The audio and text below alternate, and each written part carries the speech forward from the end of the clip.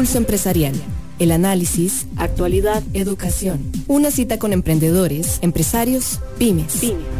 Un espacio para crear, innovar y transformar. Pulso Empresarial con Nilsen Buján en Amplify Radio 95.5. Buenos días para todos, ¿qué tal? Gusto saludarlos, gracias por encontrarse con nosotros aquí en Amplify 95.5, la voz de una generación. Hoy estamos también con nuestra transmisión que tenemos usual en Pulso Empresarial con Nilsen Buján en nuestras redes sociales, específicamente ya en el Facebook Live de Pulso Empresarial. Ahí estamos enlazados con todos y cada uno de nuestras personas que nos encuentran en las redes sociales. Bonito, un 14 de septiembre, día de faroles, día de movimiento, día de previo a la celebración del bicentenario, 200 años de vida independiente. Qué bonito, ¿verdad? Llegar a este momento que nos debe de transformar para ver la vida diferente, también para hacer una celebración distinta. Y como todos los 14, buen sol en la mañana y esperemos que en la tarde no se nos venga el aguacero por el tema de los faroles, ¿verdad? Sé que esta celebración de faroles, al igual que el año pasado, va a ser muy diferente, pero de uno que otro que siempre le gusta caminar con los faroles y tenerlos ahí. Así que, pues para todos, gracias por ya estar con nosotros. Nuestro amigo Daniel Angulo sintonizado, como decimos aquí en el programa, con papel y lápiz. De hecho, va a ser un segmento que lo vamos a tener adelante en el programa, donde venimos a diseñar, donde venimos también a empezar a esculpir nuevas ideas, nuevas creatividades, propósitos y metas. Recuerdo a cada uno de ustedes las plataformas digitales en donde pueden seguirnos en Pulso Empresarial. Seguí Pulso Empresarial en redes sociales: Instagram, Facebook y Twitter. Bueno, aquí es donde nos siguen, aquí es donde ustedes nos encuentran, pero también dos grandes lugares donde nos podemos estar comunicando. La página nuestra, www.pulsoempresarialcr.com, donde encuentran material muy rico también para cultivarse. Y los domingos a las 4 de la tarde en Canal 8 Multimedios está Pulso Empresarial.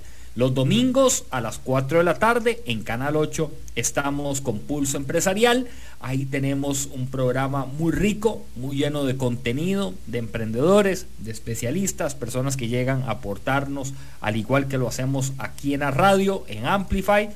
También exportamos a la televisión y estamos muy, la verdad, contentos con esta gran oportunidad que nos abren en Canal 8 en Multimedios. Vamos a empezar de inmediato nuestro programa.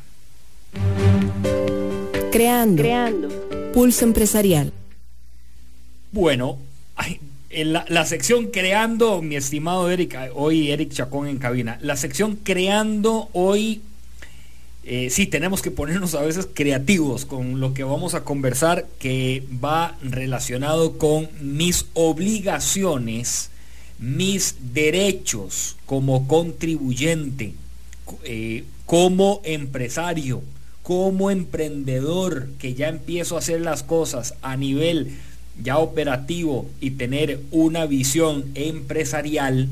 Hay derechos y obligaciones como contribuyente. Debemos de conocer hoy la sintonía que hay que establecer con Hacienda, con la parte de renta, con fechas, con pagos, con diferentes cuestiones ahí que aparecen y que de alguna u otra manera tenemos que ponerle un tinte de conocimiento, no lo podemos dejar ahí al garete. Está con nosotros el socio director de consultores financieros y tributarios Vargas y Vargas, el señor Marco Vargas. Gusto saludarlo, don Marco. Nilsen, muchas gracias. Primero agradecerte por el espacio y pues agradecer a todos los que nos escuchan y nos ven el día de hoy para pues conversar un poquito de este tema, ¿verdad? Bueno, aquí hay algo, voy a empezar de una vez hablando desde la casa para afuera, ¿le parece? Sí, dale. Bueno, y creo que esto es sumamente provechoso.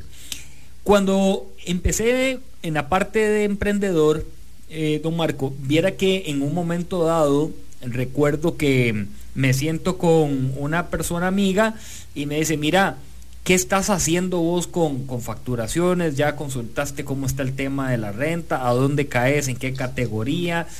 ¿Tus servicios cuáles son? ¿Cuánto porcentaje pagas? Bueno, todo me inundó.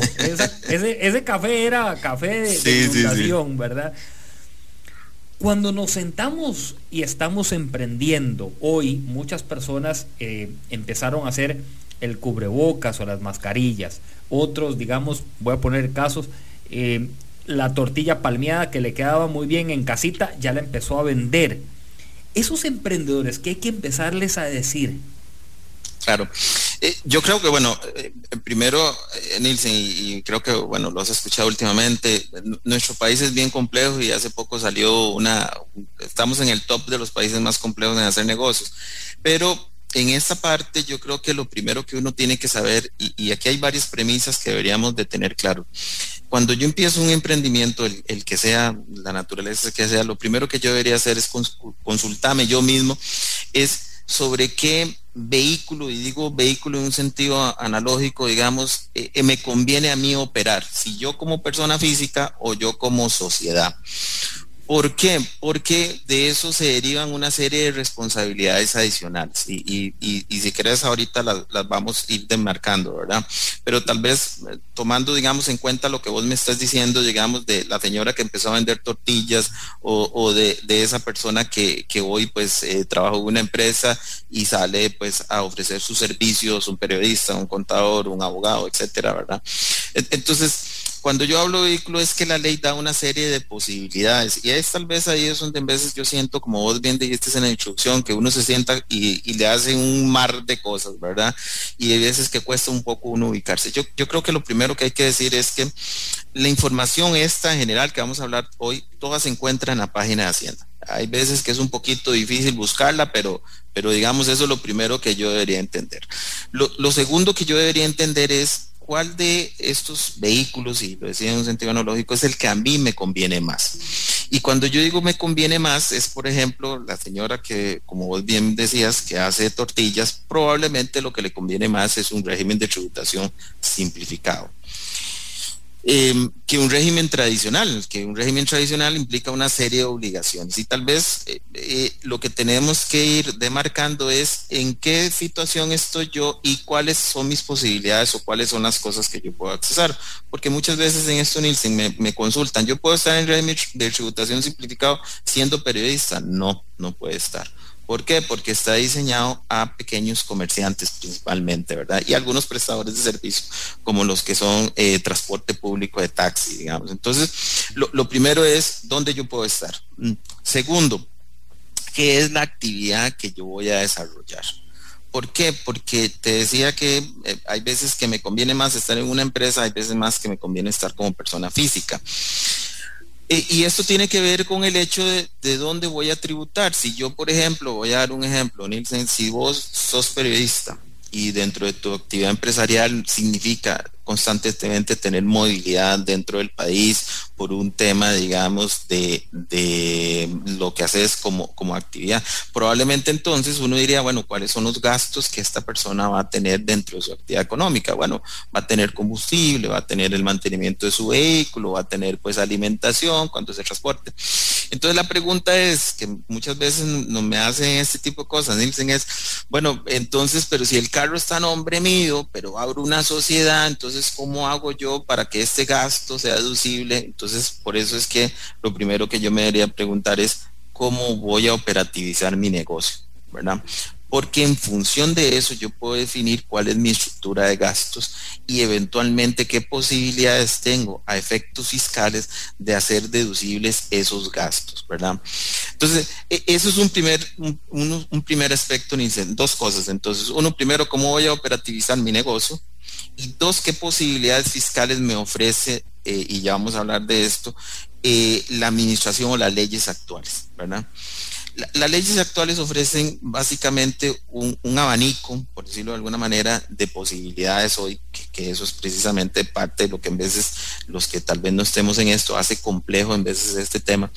Pero dentro de ese abanico hay que entender dónde puedo entrar y cuándo no puedo entrar. Hay varias posibilidades. Uno es lo que se conoce como el régimen tradicional, Nilsen. Ese régimen está diseñado y está pensado para, como vos dijiste, para empresarios y para profesionales probablemente. Entonces, si yo soy abogado, si soy periodista, si por algún motivo me puse un negocio de producir algún tema, lo más probable es que me encuentre en el régimen tradicional. Cada régimen significa una serie de obligaciones distintas, ¿verdad? El régimen tradicional, todos implican la inscripción ante la administración tributaria, ¿verdad? Y eso es una pregunta inclusive existencial que nos hacen muchas veces, Nilsen, pero ¿qué pasa si yo no me inscribo? ¿Verdad? Es decir, ¿para qué me voy a inscribir en la administración tributaria? La señora que hace las tortillas en la casa o el emprendimiento que está iniciando tal vez en su hogar y dice, no tiene mucho sentido que yo me inscriba a la administración tributaria. Hay que entender que eventualmente esto genera ciertas obligaciones, pero también da ciertas posibilidades, y estas posibilidades tienen que ver con acceso a crédito, por ejemplo, tiene que ver con acceso a ciertos beneficios fiscales, ¿verdad? Por ejemplo, cuando son pymes, categorizadas como en pymes, las empresas, por ejemplo, el primer año no pagan impuesto a las utilidades si están debidamente inscritas en el MEI como pymes, y en los próximos años tiene ciertos beneficios. Entonces, hay que entender que sí, eventualmente esto genera ciertas obligaciones, pero que también esto abre una serie de posibilidades para poder transitar, por decirlo de alguna manera, y negociar con algunos agentes económicos que te van a pedir de por sí cierto grado de formalidad. Si yo soy una persona, no sé, te voy a dar un ejemplo que vivimos aquí, si yo soy una persona que vendo, y esta era una señora que producía tamales, pero quería venderlos en un hotel, ya no hablemos al público, el hotel sí le decía, mira, necesito una factura, necesito que me documentes esto para yo poder comprarte, porque si no, yo no tengo. Entonces, yo también tengo que ubicarme que dependiendo de lo que yo vaya a hacer, puedo quedar excluido de una serie de condiciones o puedo ser incluido en una serie de situaciones. Entonces, el estar regulado en materia fiscal abre esas posibilidades. Perdón. Quería rescatar algunos aspectos a las personas también que se nos están uniendo. Está con nosotros Marco Vargas, socio director de consultores financieros y tributarios Vargas y Vargas, conversando sobre estas obligaciones y también pues un poco los compromisos, derechos que nosotros tenemos como contribuyentes. Aquí despierta un tema.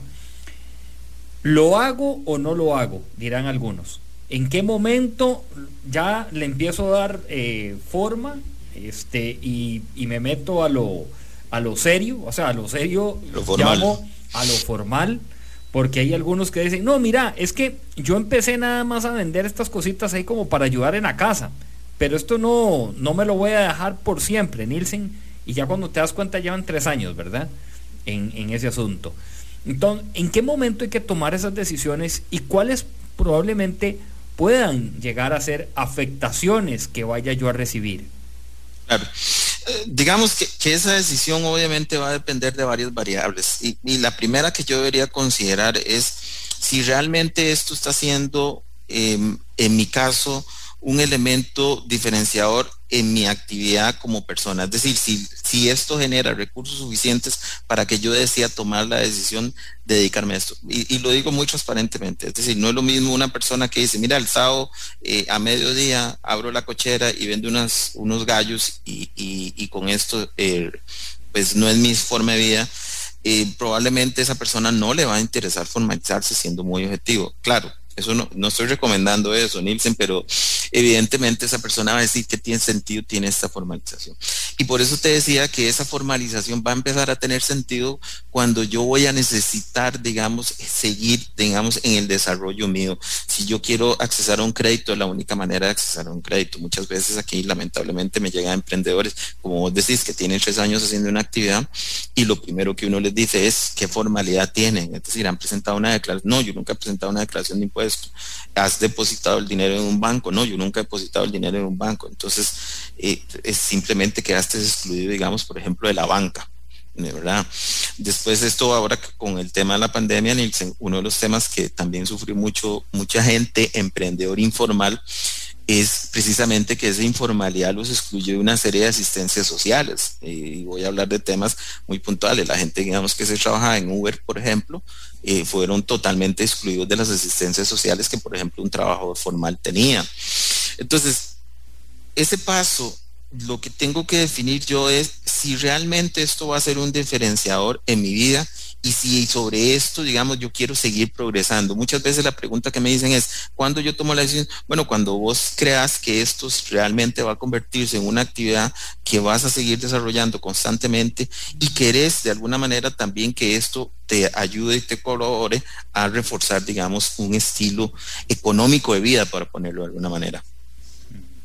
Aquí creo que parte de lo que en mi caso ocurrió es que cuando ya tomamos la decisión de que sí, ese es el emprendimiento, el negocio, había que también ir apuntando a qué es el mundo en que nos vamos a enfrentar, ¿verdad, don Marco? Porque quizá de pronto nos metamos a algún negocio que llevaba más costo de lo que habíamos empezado a trabajar.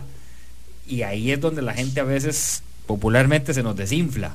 Claro. Se desinfla y ya dice, no, don Marco, es que usted me está diciendo ahora que A, que B, que C, que esto, que vaya, que el timbre, que presente, que pídale, que... pero antes era nada más 2 pasos y ya yo recibía plata, ¿verdad? Uh-huh. La visión del pyme, del emprendedor, en algunos casos, no en todos, es que yo soy el zoilo. Uh-huh. ¿Cómo trabajarle esa parte, verdad? Para que el zoilo también uno comprenda de que sí, estás solo, pero podés formalizar y hacerlo todo bien para lograr resultados posteriores. Claro. No, y esa consulta existencial que yo creo que todos nos hacemos en algún momento de la instancia, pues yo también inicié un negocio desde cero hace muchos años, y yo creo que es muy válida. ¿Por qué? Porque finalmente, digamos, efectivamente la formalidad usualmente tiene algunos costos asociados y eso es una realidad que no voy a eliminar. Ahora, lo que pasa es que, como te decía, esa formalidad empieza a aperturar algunas puertas que probablemente en la informalidad no se dan. Y he tenido casos, digamos, el señor que se dedica a producir panes, por ejemplo, y hoy quiere empezar a trabajar con restaurantes. Evidentemente la formalidad le da esa llave de empezar a venderle a restaurantes formales.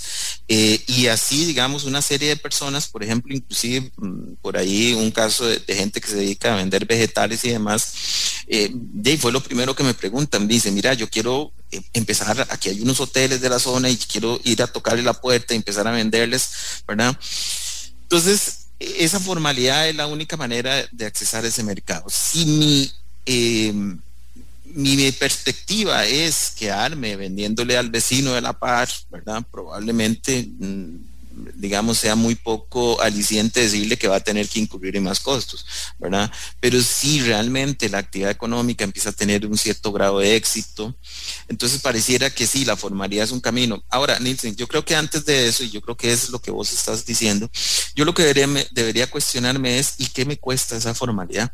¿Verdad? Ajá. Antes de darme ese paso es, bueno, sí, está bien, yo voy a creer que efectivamente venderle a un restaurante, a un hotel, a ciertas cosas donde probablemente ya no venda una, sino venda 100, me hace más sentido, pero entonces, ¿cuál va a ser mi formalidad?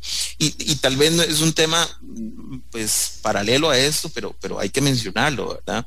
Ahí es donde, pues, obviamente, cualquier emprendedor debería ahora sí empezar a decir, como dicen, ir rayando en un cuadernito y decir, bueno, ¿qué me va a costar eso? Y probablemente, pues, requerirá alguna asistencia para definir eso y entonces sopesar efectivamente el costo adicional que implica esa formalidad versus lo que eventualmente va a generar. Yo creo que las decisiones siempre, Nielsen, van a estar sopesadas, es decir, yo no puedo tomar una decisión si yo no tengo previo y yo dije, bueno, sí, formalizarme me costará tal vez que un contador me asista a presentar una declaración, formalizarme me implica a mí eventualmente tener una cuenta de barco que eso tal vez implica algún costo, formalizarme me implicará eventualmente pues tener un programa de factura electrónica si por ejemplo requiero. Entonces yo lo que debería hacer es esa primera lista, puntuar, digamos, cuáles son mis costos adicionales, digamos, sobre esa formalidad, pero entendido que esa formalidad va a aperturar esas nuevas llaves de oportunidades. Sí, es que don Marco, lo que estamos conversando,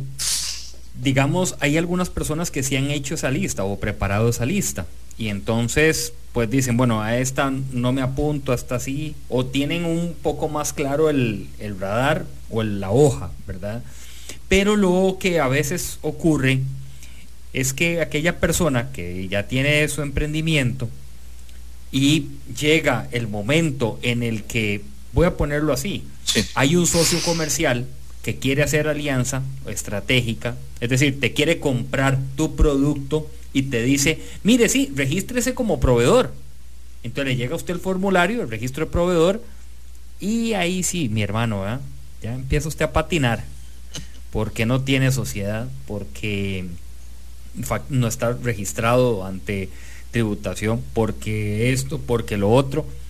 Y hay algunos que hacen todo lo posible para que el tío, el abuelo, el primo le presten la sociedad, ¿verdad? Y ellos registrar ahí el asunto. Y luego se hace un maristate ahí en la casa y al final el tipo termina endeudando a todo el mundo. Claro. Entonces, me parece que este ABC planteado es muy importante que uno también cuando está formulando o diseñando la empresa, lo considere. Me parece, no sé, me parece que debe ser como el tercer reglón. Sí, correcto. Y además, pero Nielsen, ahí es importante, ahora sí, de lo que estamos hablando. La ley sí da algunas posibilidades, ¿verdad? Sí da algunas posibilidades y tal vez es bueno hablar de eso. Normalmente las personas que se dedican al comercio minorista, hablemos de bares, sodas, pequeños productores artesanales, floristería, panadería, etcétera. Yo iniciaría, por ejemplo, un régimen de tributación simplificado, que a lo sumo me costará pues inscribirme en administración tributaria a título personal, ¿verdad? Ya con eso logro un grado de formalidad y accedo a un régimen fiscal que eventualmente me va a obligar a ciertas cosas, pero son las mínimas. Por ejemplo, no los obligan a llevar contabilidad, no tienen, y digo contabilidad para el régimen en sí, ¿verdad? No tienen que emitir factura electrónica, por ejemplo, presentan una declaración cada 3 meses, ¿verdad? Entonces, ese es, y probablemente podría ser que eventualmente en la escala de crecimiento tenga que evolucionar a un régimen tradicional como me ha pasado con alguna gente que empieza con un negocio y después dice, ya crecí y di el primer paso. Entonces, ese es un tema. Por ejemplo, yo como profesional, Nielsen, probablemente la lógica sí, me va a tocar inscribirme como régimen tradicional, pero probablemente lo voy a hacer a título personal. ¿Por qué? Porque eso me hace que yo no tenga una obligación de abrir una patente municipal, por ejemplo, que si lo hago por medio de una sociedad, y etcétera, eso me genera una serie de obligaciones municipales. Entonces, yo por eso te decía que lo primerito es definir el vehículo jurídico o la forma en que yo voy a operativizar mi emprendimiento. ¿Para qué? Para buscar la posibilidad, si hay algunas posibilidades, de ser el más económico posible, ¿verdad? Por ejemplo, Nielsen, otro de los regímenes que existe es el REA, el régimen especial agropecuario. Eso tiene que ver con las personas que se dedican al agro en general, a lo que es la venta. Está buenísimo, ¿verdad? Sí, es bastante flexible, digamos, igual pues tienen que llevar algunos detalles, pero hay declaraciones cada 4 meses, por ejemplo, no hay necesidad de emitir una factura electrónica, es decir, hay sí hay diseñado por lo menos un par de regímenes, el de simplificado y el REA, que permite a muy pequeños emprendedores iniciar, ¿verdad? Y es pues lo suficientemente amplio para abarcar una serie de actividades económicas, que es lo que normalmente uno ve como emprendimientos en Costa Rica, ¿verdad? Lo que estamos hablando, la señora que empezó a producir unas jaleitas en la casa y ya hoy tiene, y dice, bueno, por cierto, me acerqué ahí, como dices vos, a un socio comercial y quiere, digamos, poder vender, pues entonces estás en simplificado. El simplificado te va a dar esa posibilidad sin tener que hacer excesivamente costoso, digamos, la formalidad, ¿verdad? Porque eso yo creo, normalmente en la experiencia de nosotros es que casi siempre todos empezamos de alguna manera informal, nos formalizamos en un grado, pues como te digo, en alguno de estos regímenes, y después pues llegaremos al régimen tradicional, que es el que normalmente implica más cargas de obligaciones, digamos, a los contribuyentes. Entonces, esa es la primera parte, digamos, o eso es lo que yo debería ir entendiendo como crecimiento, ¿verdad? Obviamente cada uno de estos regímenes genera una serie de obligaciones, unas mayores o menores, pero la idea de esto es siempre iniciar en el régimen fiscal que menos obligaciones le genere. Sí, y aquí hay algo para hacer la pausa. Cuando nosotros empezamos a experimentar la formalidad, y la formalidad en varios sentidos, hasta en una presentación de un servicio, digamos, ya elaborado una buena presentación con un correo electrónico, ¿verdad? No el correo electrónico. ¿Cuál es su correo electrónico, verdad? Y es bujan07 2018 15 @ no. Usted empieza a experimentar lo que es bonito de la parte empresarial. O sea, ya empezamos a escalar a otro nivel. Por eso quería traer este tema porque me parece muy importante, más, y lo vamos a hablar ahora después de la pausa. Nos estamos acercando ya a cierre de año, vienen unas obligaciones importantes que debemos de cumplir y de respetar y de ponernos de acuerdo también con las autoridades en caso de que tengamos ahí ciertos desfases. Pero estas etapas son muy importantes, completarlas, experimentarlas, vivirlas, porque usted ya también le empieza a ver a lo que, como dice don Marco, la mermeladita de mora, de guayaba, de piña que yo vendía en mi casa, ya le empezás a ver un matiz empresarial distinto. Hacemos una pausa. Marco Vargas está con nosotros, socio director de consultores financieros y tributarios Vargas y Vargas, esta mañana en Pulso Empresarial, y ya volvemos.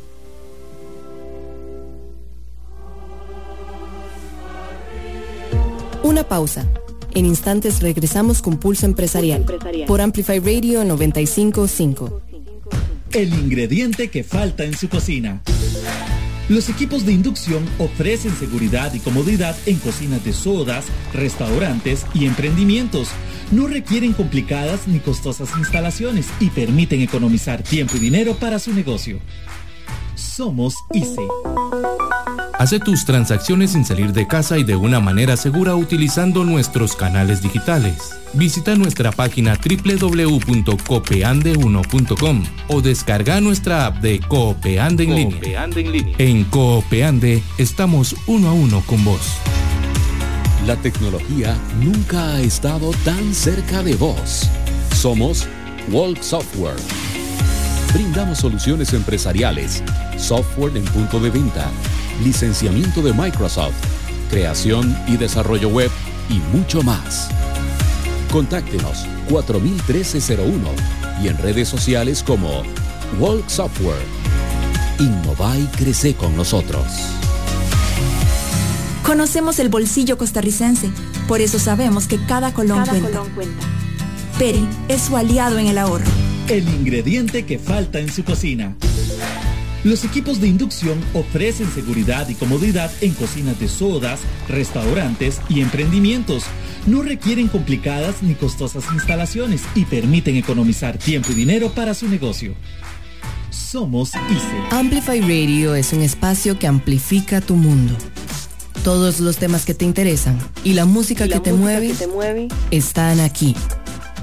Amplify Radio 95.5, la voz de una generación. Pulso Empresarial por Amplify Radio 95.5.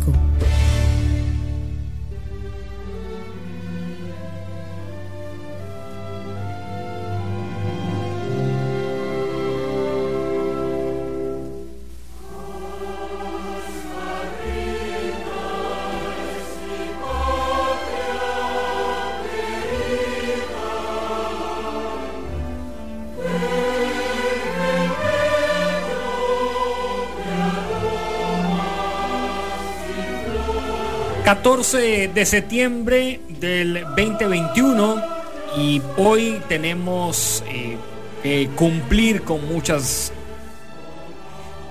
obligaciones de nuestro país, pero también debemos de cumplir con la responsabilidad de estar felices, debemos de cumplir con la responsabilidad de compartir esta alegría de estar en un país independiente, democrático, libre. La verdad que con el sol de la mañana se le despiertan a uno un montón de ideas y un montón de situaciones que uno quiere empezar a compartir. 14 de septiembre, día de faroles tradicionalmente, ¿verdad? Ya más de uno que los hacía en casa, otros que los compran hecho, en fin. Y mañana la gran celebración de nuestros 200 años. La verdad, ya Cartago está, dice Carmen Navarro, que luce espectacular para toda la fiesta patria que va a haber allá en Cartago con el 15 de septiembre. También con el pebetero, bueno, en fin, todo lo que se está preparando alrededor de esto. Antes de darle paso a nuestro siguiente entrevistado, dice Carmen que sí, que todo está listo, jarrón de agua dulce y todo, y tortilla palmeada, porque sí, es que Carmen es de jarrón de agua dulce y tortilla palmeada. Carmencita, un día nos mandás ahí, por favor, para degustar ahí tus delicateces. Bueno, a todo esto quiero decirles que les recuerdo que ustedes se pueden acercar al Setiembre histórico de Peri, porque Peri tiene diferentes promociones en sus supermercados para que los visiten. Setiembre histórico se viene con promociones, se viene con activaciones, bastante recurso que usted puede sacar de Peri. Y también, si usted tiene que hacer algún pago desde su casa, lo puede gestionar con solo acercarse a www.copeande1, ese 1 en numeral.com, copeande1.com, y ahí realizar todos los pagos sin tener que salir de casa, porque en Copeande estamos uno a uno con vos.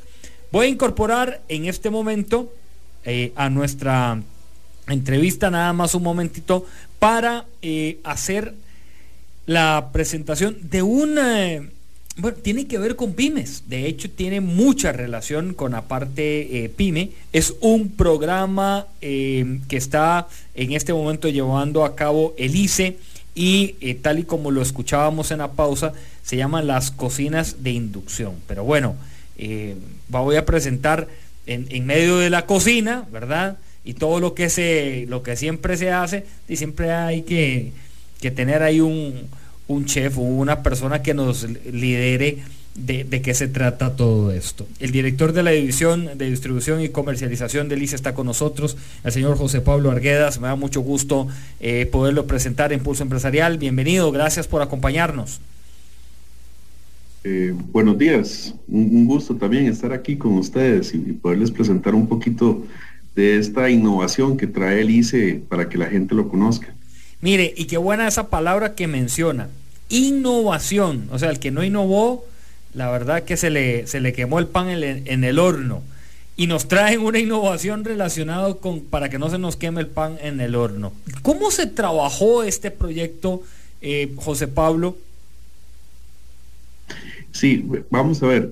Ese programa de cocinas de inducción es un programa que cuando yo se lo explico a la gente le digo es similar a lo que hicimos hace un par de décadas con los bombillos. ¿Recuerdan que tenemos unos bombillos y fuimos cambiando a bombillos más eficientes, nueva tecnología, menos peligrosa para la gente? Bueno, a las cocinas también le tocó. Este tipo de cocinas son un tipo de cocinas completamente diferente a lo que se vendía en el país. Es mucho más eficiente que el gas, mucho más eficiente que una cocina eléctrica tradicional o una vitrocerámica. Esto es un programa que nosotros andamos buscando, primero, que la gente conozca una tecnología nueva. La idea del ICE no es entrar a vender electrodomésticos, sino enseñar a la gente cosas nuevas que puedan usar y que la gente lo empiece a usar, y después ya terceros y los grandes almacenes se encarguen de venderlo. Y que es más segura, mucho más segura. Esto empezó en función del plan de descarbonización. tenemos un compromiso fuerte por la descarbonización, y las cocinas de inducción, cuando lo analizamos, es el primer paso que se está dando en países como China, ¿verdad? China está convirtiendo todas sus cocinas de gas a este tipo de tecnología, en donde es altamente innovadora. En esto es una cocina que funciona con un campo magnético.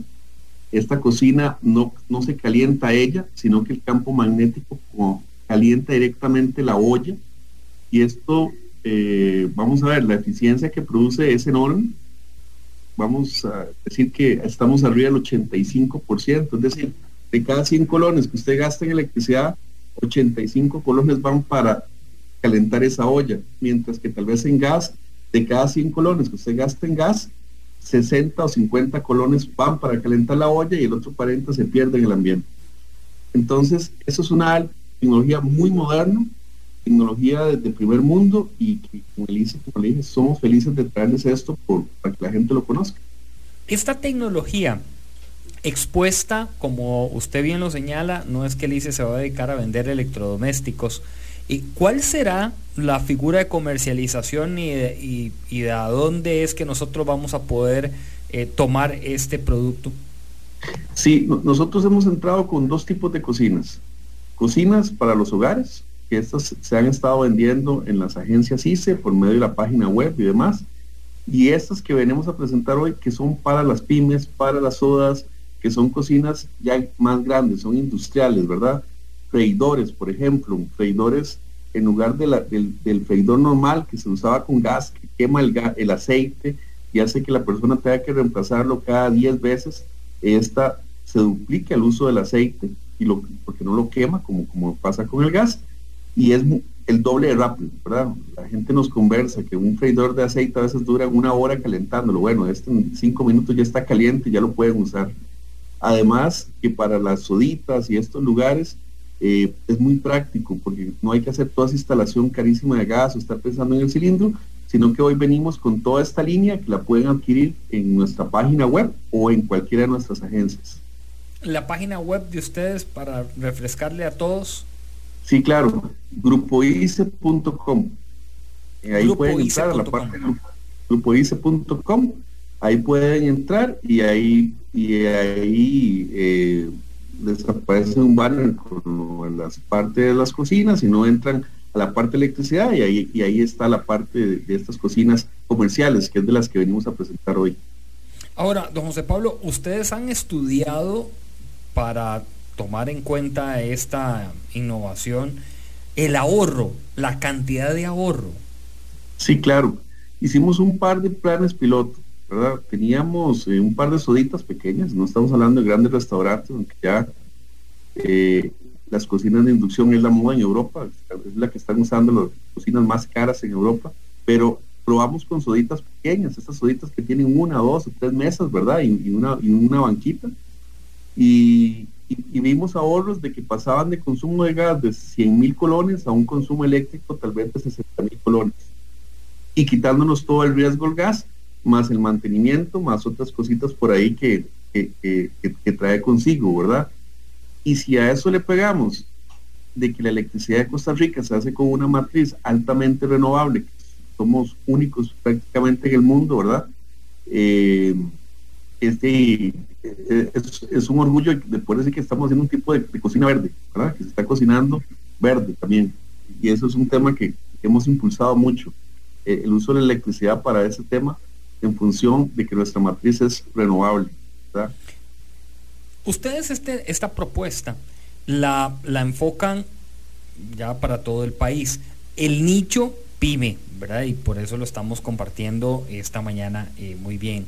Dentro de los planes, porque aquí me pregunta una persona, tengo una soda, me interesa el tema, ¿tienen ustedes planes de financiamiento? ¿Cómo funciona? Sí, claro. Nosotros hemos estado haciendo un plan para financiar esos equipos. Vuelvo a decir, son equipos más grandes, contamos con la plantilla de inducción, ¿verdad?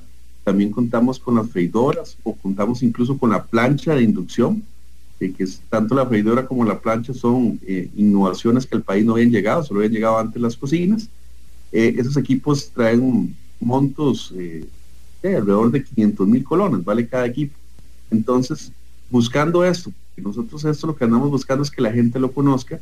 Les damos plazos para que se descuenten dentro de la factura eléctrica a 3, 6, 9 o 12 meses. Es decir, la persona puede llegar, nos compra el equipo y nosotros lo vamos cobrando por un periodo de 12 meses dentro de su factura eléctrica, para que tenga esa comodidad y puedan prácticamente empezar a trabajar de forma inmediata, ¿verdad? En su sodita, más en estas épocas de crisis.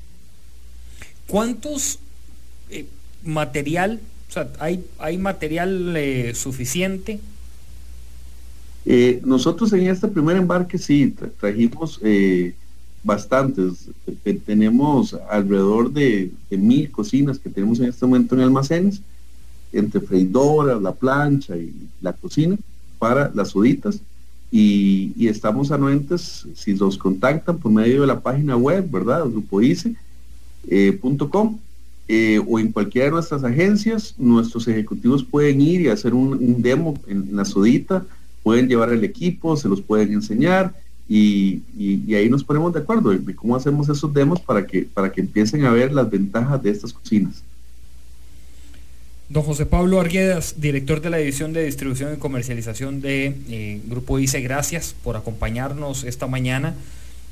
Creo que vamos a regresar con usted más adelante en otros programas también, como porque las personas nos van a ir consultando de accesos, bueno, innovaciones que ustedes han venido dando. Esta es una de las que estamos anunciando, que ustedes hoy están proponiendo y anunciando, para también irle dando mejores herramientas a todos esos pymes y esos emprendedores, que es lo que estamos hablando esta mañana. Así que muy amable, don José Pablo, gracias. A ustedes, muchas gracias. Tengan un buen día. Gracias. Bien, bueno, ya lo decíamos ahora con don Marco, esto de cómo se llama, de hacer el negocio, ¿verdad? Y aquí ya hay una puesta en marcha. Si usted tiene una cocinita, tiene una plancha, tiene una freidora, entonces este equipo usted va a tener que contabilizarlo y hacer todo esa estructura por realizar. Algo que me interesa antes de que se nos vaya el tiempo, don Marco, nos estamos acercando a cierre de año. Uh-huh. ¿Qué debemos de ir anotando ya que de fijo tenemos que ir presentando, o ir hablando, o ir viendo a ver por dónde andamos? Eso es una excelente pregunta, Neil. Vos sabes que eso es uno de los temas que casi todos los chicos tenemos, tal vez de alguna manera, la mala costumbre de dejar para final de año, pero creo que estamos en un buen momento para hacer varias cosas. Si yo me encuentro ahora sí en un régimen tradicional, que sería el que obviamente está sometido a lo que conocemos como el cierre fiscal, yo debería estar haciendo varias cosas. Número uno, pues debería estar revisando mi presupuesto fiscal. ¿A qué me refiero con esto, Nielsen? Y este es uno de los temas que normalmente con muchos emprendedores vemos, que llega el fin de año y llega la sorpresa de los impuestos, ¿verdad? Y entonces dicen, pero ¿cómo yo tengo que pagar estos impuestos y demás? Entonces, la lógica de esto, y más en un país en el que nosotros estamos en este momento, donde la tecnología nos alcanzó en todos los ámbitos y la parte fiscal no es distinta, ¿verdad?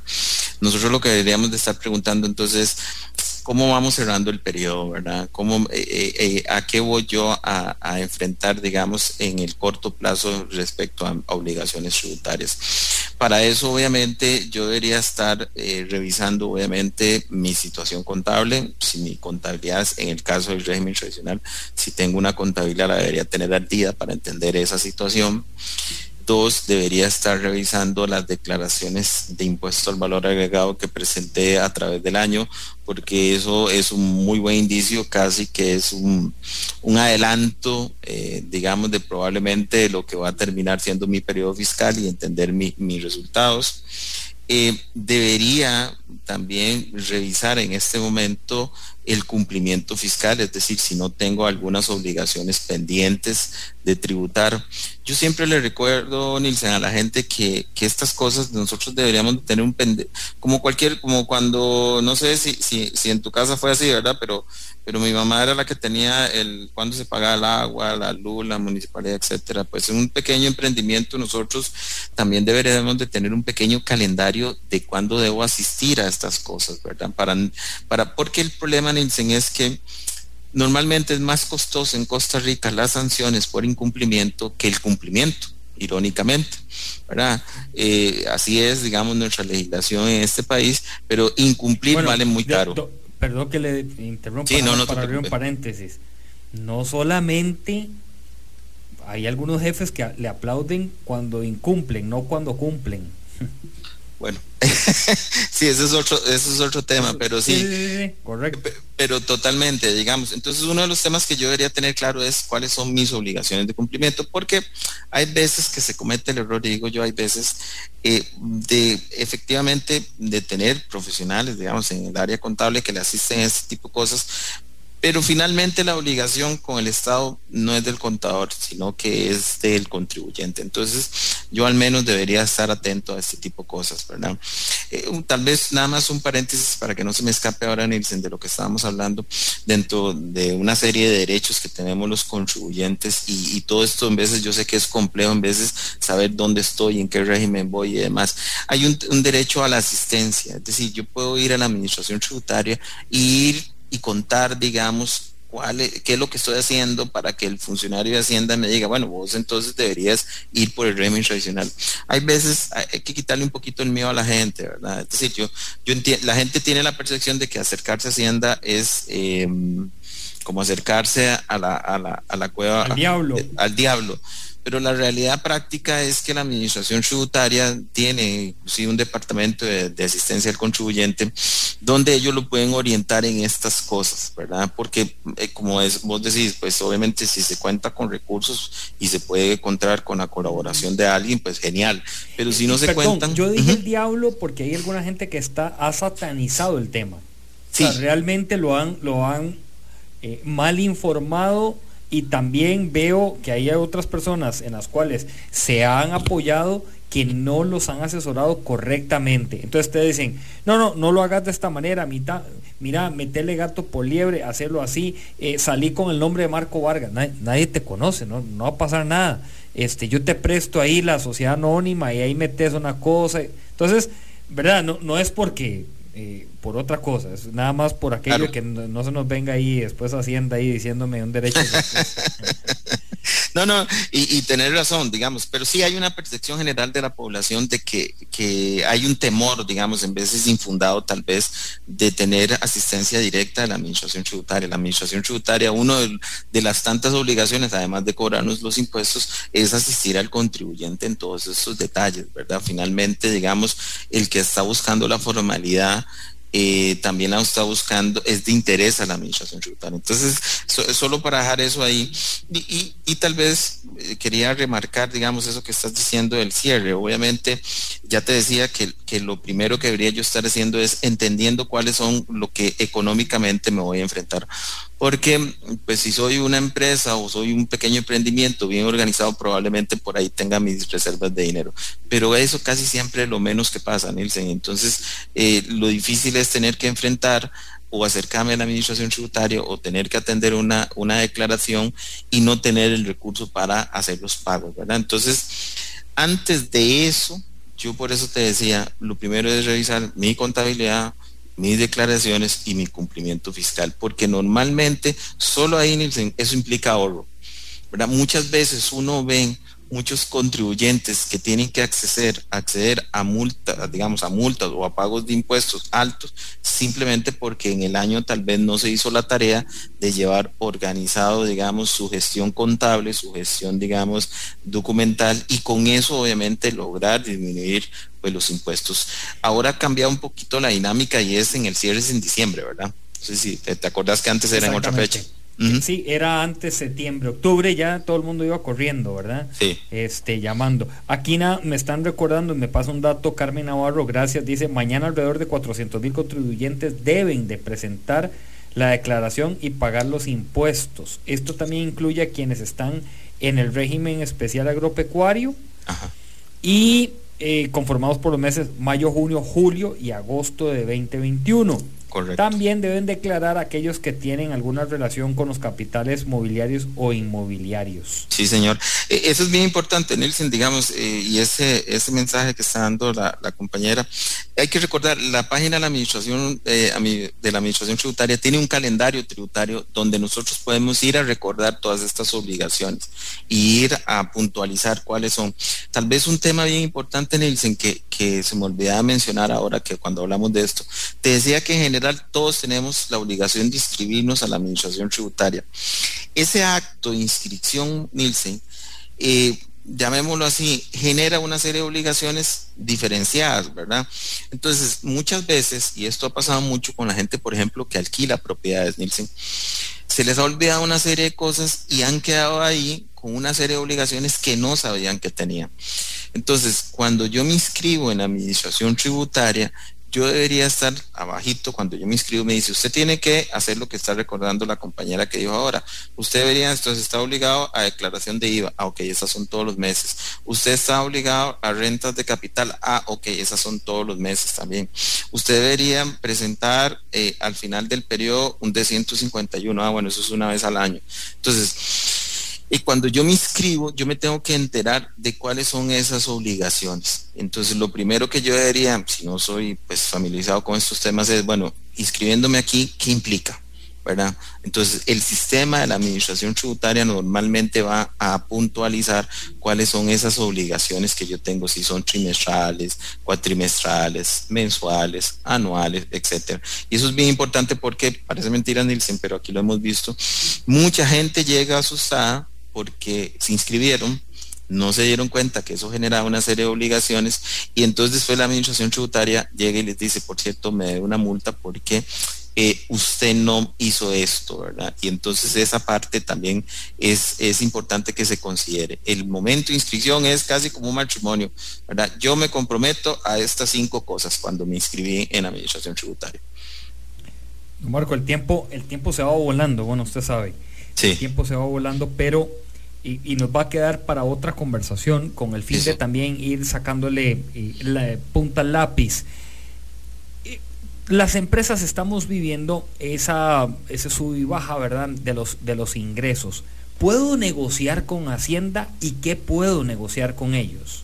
Esa es una excelente pregunta y que dicha que la sacaste a colación por varios temas. Número uno, y en este momento muchas empresas lamentablemente están sufriendo pérdidas económicas.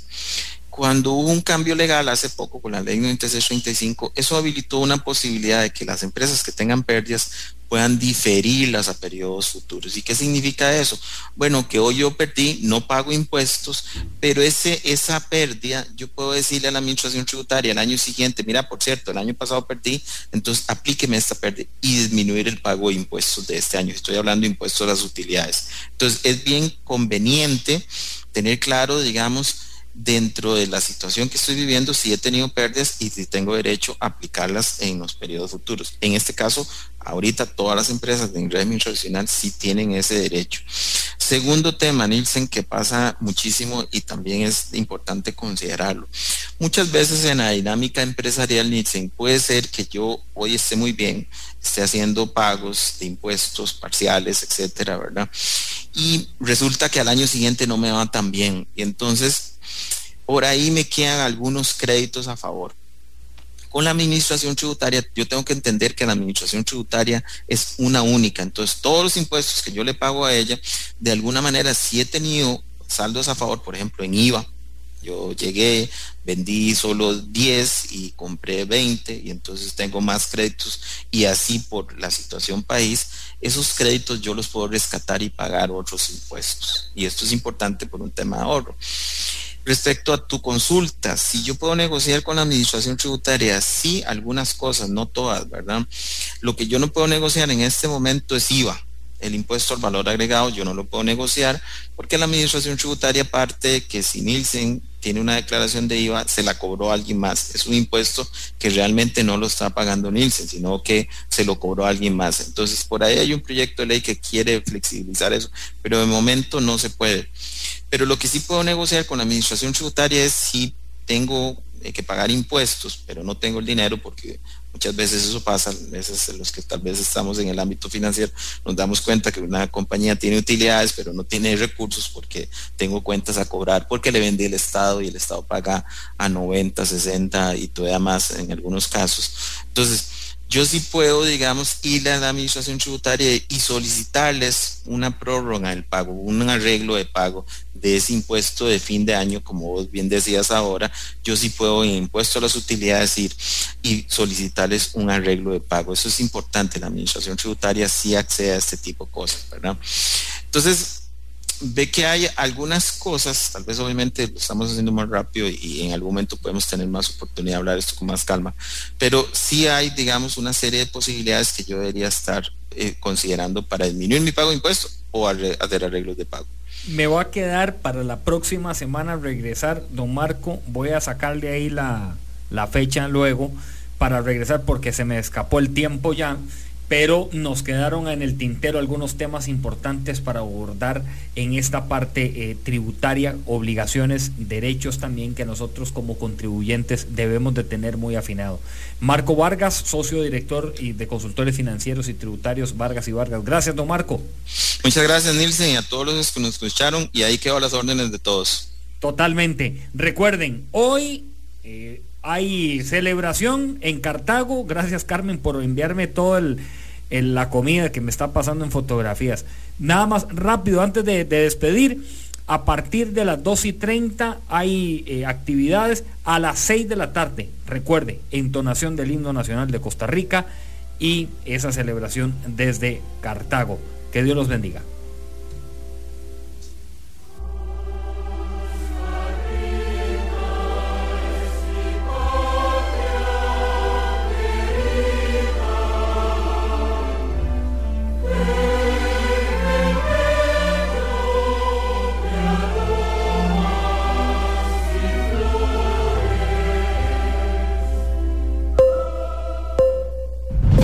Historia diaria de experiencia, sueños, de esfuerzos, apoyos y obstáculos. Pulso Empresarial con Nilsen Buján, de lunes a viernes a las 11 de la mañana, en Amplify Radio 95.5.